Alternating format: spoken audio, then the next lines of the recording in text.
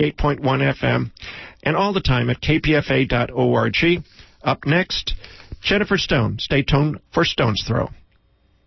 Happy ending, nice and tidy. It's a rule I learned in school. Get your money every Friday. Happy endings are the rule. So divide up those in darkness from the ones who walk in light.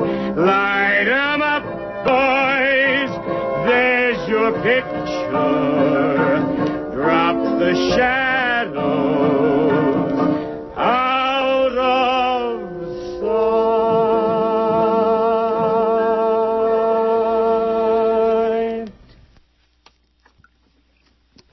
This is Jennifer Stone with Stone's Throw. Today, we are in a fundraising marathon. It's the 24th of September, and what I'm going to try to do today is persuade you to subscribe to KPFA, and I'm going to offer you a copy of a book of my own called Stone's Throw. And I'm going to read you parts of an essay, one of the biggest, fattest essays in this collection. It's called The Revisionist Imperative, or Don't Rock the Boat, Sink It. Now, today I have a plan. I'm going to ask two members of KPFA's development team to join me. They're here in the studio, Alice Ferris and Jim Anderson. Now, they have asked me to go ahead and read some bits of this essay. This is the sort of thing I'm supposed to persuade you. I'm looking forward to it. The revisionist imperative, don't rock the boat, sink it. That's got to be fun, Jennifer. Yes, well, you can't, you can't actually decide whether you want this book unless I read you the entire contents, but that takes forever. The introduction is a wonderful thing to read to you. But I'll bet that they'll have an opportunity to how much were we offering that for today, Jennifer? $50. $50. Mm-hmm. So if they call 1-800-439-5732, just $50 contribution, they would get a copy of the book. Oh, you've got it. Thanks, guys. That's the 1-800 number. Right. Okay. No, this book has all kinds of good stuff in it. Let's see, there's an essay about Robert Bly in which I hang him out to dry. And there's one about the Irish patriarch Patrick. And then there's another one called Life in a Phallocracy, The Reign of the Phallus. It's about sexual politics in ancient Athens. Uh-oh.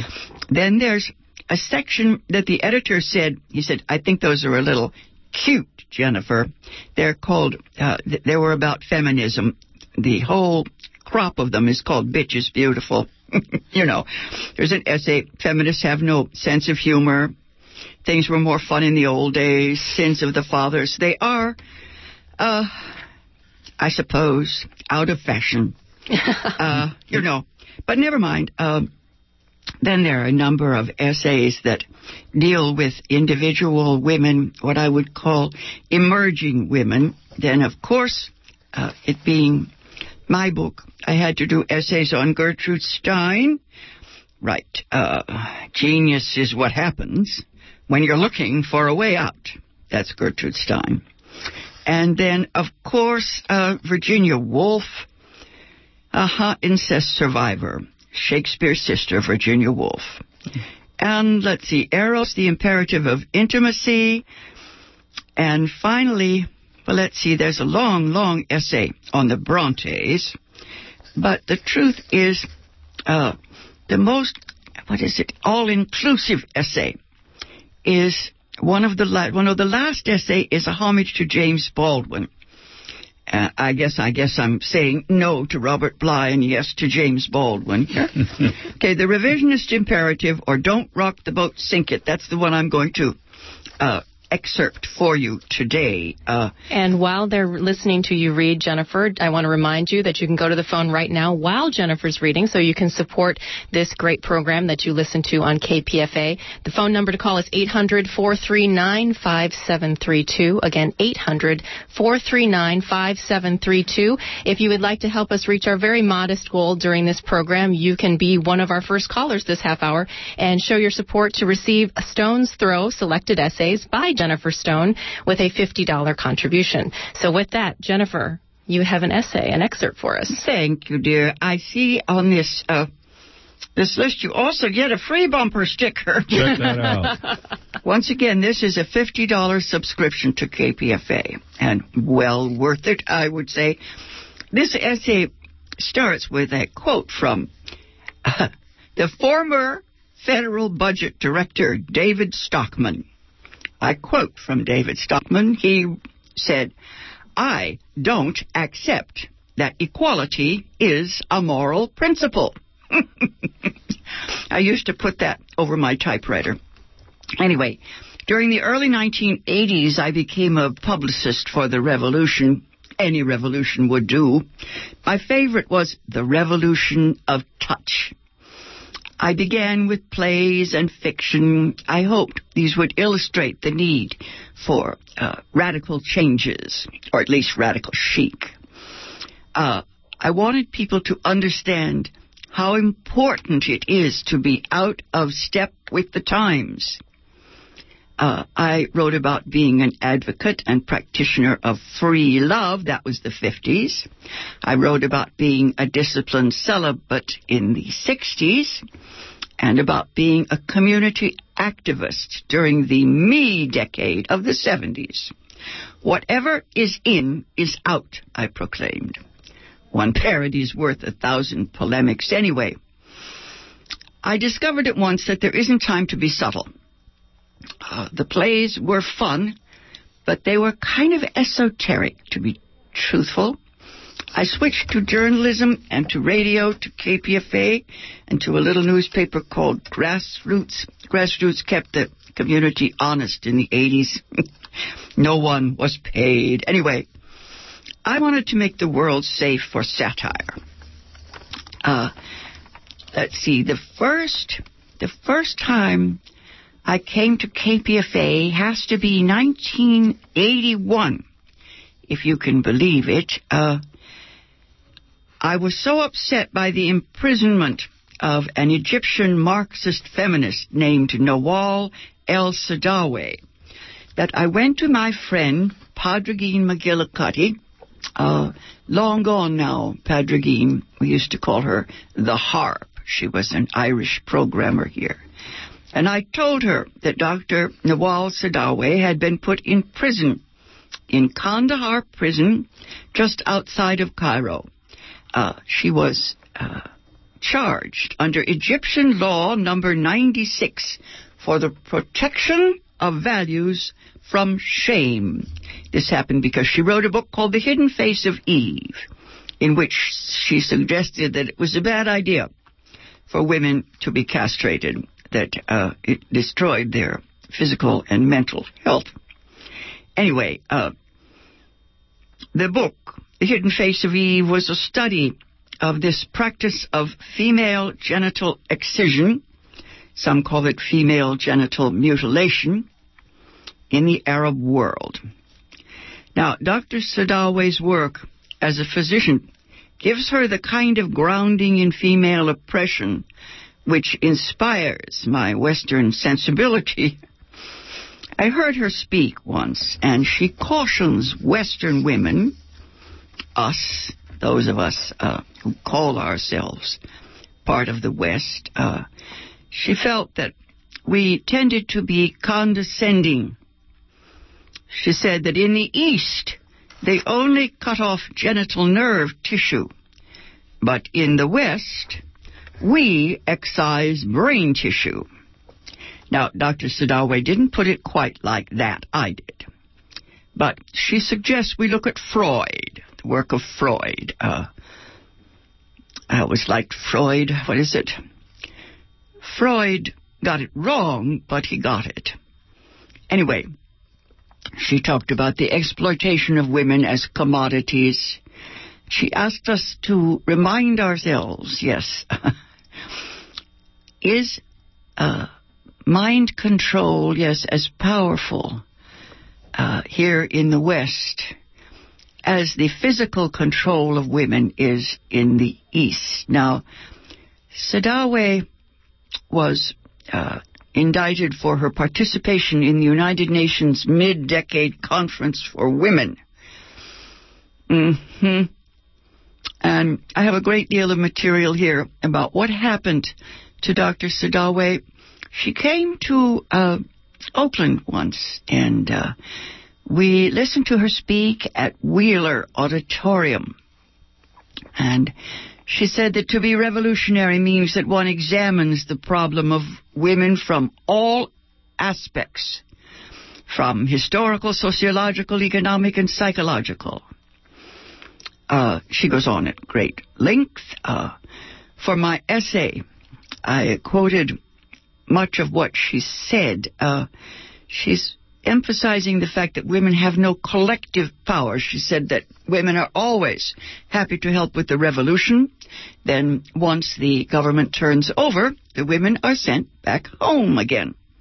I think of the situation in Iraq when everyone thought that power would fall into the hands of women, but of course that didn't last very long. She said that women must have a political party.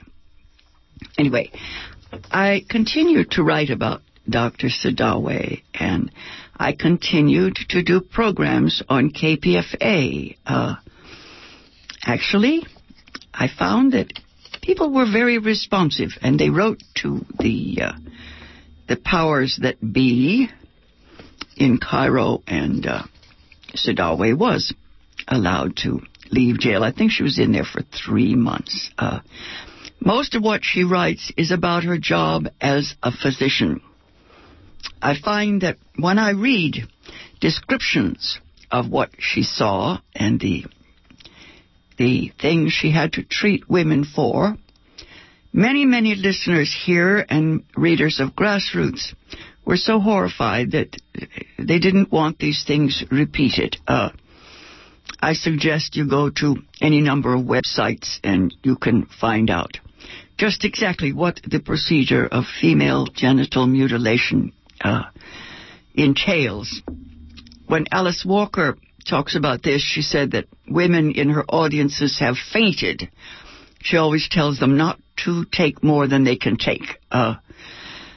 Anyway, she writes, Dr. Sadoway writes, that the need of the state to control and subjugate women's bodies demands that Arab women be made into, quote, blind pussycats. In a film I saw about this time, a wonderful woman who arranged for her daughter not to be excised and to go to school. She looked around and she said that she herself was of no more use to her community than a cow. Sadoway believes that these savage practices are the direct result of those economic interests that govern society. A father must know that his children are his own flesh in order to hand down his property. She goes on at great length, and she did here at Wheeler, to explain to people that this tradition, it's called in some places a tradition, predates the prophet. The Quran says nothing about it. Herodotus, way back, I think about, I can't remember the date, but it was long before Christ. He mentions this practice. So she said it had to do, and the veil too, she said had to do with turning women into property, like the land and the cattle. Antiquity. Now, that book, The Hidden Face of Eve, was a catalyst for me, and I think since then there have been so many books. Look up Fran Hoskins. I think she's the most thorough. Anyway, I remember the scene at Wheeler Auditorium, and I was a little shocked. There were scores of women who came. They were veiled, and they, I won't use the word cursed, but they were very angry, and they protested this woman and her beliefs. I thought she was very cheerful. She had gray hair and a big red sweater, and she told us there in Wheeler Auditorium right here in Berkeley, she told us how this practice, how it happened to her at the age of 6. And once again, the description is too much for general audiences. It was about this time that I began writing a column called Bread and Roses for the Grassroots newspaper. It's wonderful to be on KPFA because you can do in print one week what you can do on the radio the next. One feeds the other.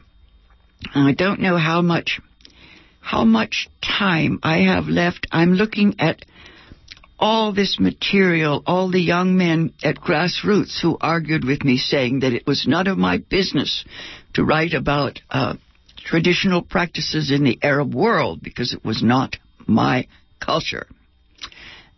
And I just said, no, I'm sorry, this is not about tradition. This is about torture. The films that I saw at the Pacific Film Archive were the most fascinating. I noticed that, I don't want to say they were cowards, but none of the men who were invited were able to sit through the films. One woman, an elder woman in the village,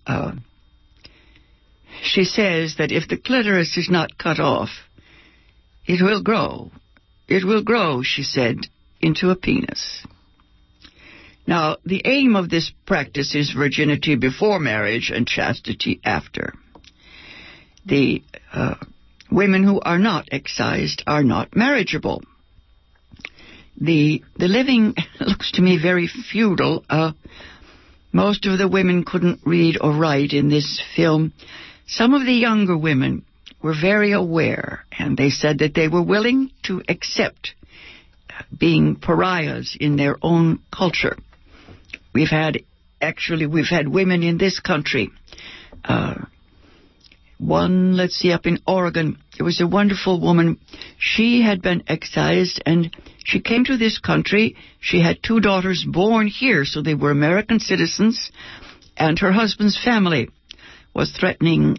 They wanted the children to come back to Nigeria to have this procedure done, and would you believe Ted Koppel got these 2 little girls and put them on his television show. It's the first time I had seen the major media pay any attention to this situation. I think he was trying to be realistic, and he did point out that it was not the business of the American government to do anything about this. It was the business of the governments in the countries where it's practiced. The president of Burkina Faso, I noticed, was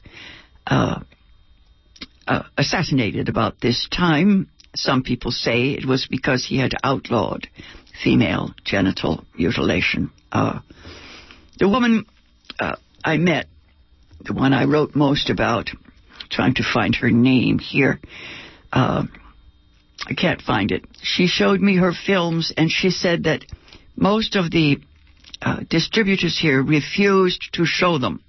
She had managed to get them on the shelf at the BBC, but she said they still hadn't been shown. A few had made their way into women's studies departments in the universities. I think now, all the years later, that Dr. Sadawe, if she's still with us, is teaching. She was teaching up in Oregon a while back. So it goes. The sadness in Dr. Sadawe's voice in recent years gets to me. I remembered the first section of The Hidden Face of Eve, in which she describes her own circumcision, excision mutilation at the age of 6. She said that she was in deep shock because she saw her mother. Her mother was smiling and laughing and fixing special treats for the people who had come to mutilate her. She says she thought that there were thieves, robbers in the house. Anyway, I want to skip over to, there were so many things going on at that time, and I tried to connect the dots. There was nothing but dots at this time. Everything from Judy Chicago's artwork, the dinner party, to, the arguments about feminism that were going on among the literary folks. Old Norman Mailer said, "How did I know the women's movement was going to come along and wash me out to sea?" I don't think that happened, but I think he was the only major American writer who acknowledged the existence of the feminist writers. Let's see. What did Judy Chicago, I have here this wonderful poem that she put at the entrance to her artwork, The Dinner Party. It's a big banner there, and I thought it was so beautiful. I hung it up at Grassroots. It's a sort of prayer. Judy Chicago had in this tapestry written on the wall, "And she gathered all before her, and she made for them a sign to see, and lo, they saw a vision from this day forth, like to like in all things, and then all that divided them merged, and then everywhere was Eden once again." I think I should stop here and ask Jim and Alice. Let's see. We've only got 7 minutes left, guys. How do we persuade KPFA listeners to purchase this book? And so many of my young friends have purchased this book, they said, to give to their mothers. And I thought, gee whiz, how about somebody buying it to give to their daughters? Or maybe someone said to her mother-in-law who didn't understand. So many young people today insist that feminism is either out of date or irrelevant. Mm-hmm. It doesn't have anything to do with their lives. Most of the women I know say that while the second wave of feminism is pretty much over and done with, the third wave is now coming up. I'm not quite sure what that's all about. I think it's about the same thing it's been about all this century. Let's start with childcare, right? Yes. Nothing has changed in that area. In this, the rest of this essay is also about language, how the language has been used to defeat women. The media managed to make us look like fools. That's their best trick. Alice, what is that? Well, I think, Jennifer, it was very interesting watching you read and listening to you read, obviously, because I think one of the common themes that I hear through some of the things you were mentioning is the lack of empowerment of women that is in existence all over the world and throughout all of our cultures.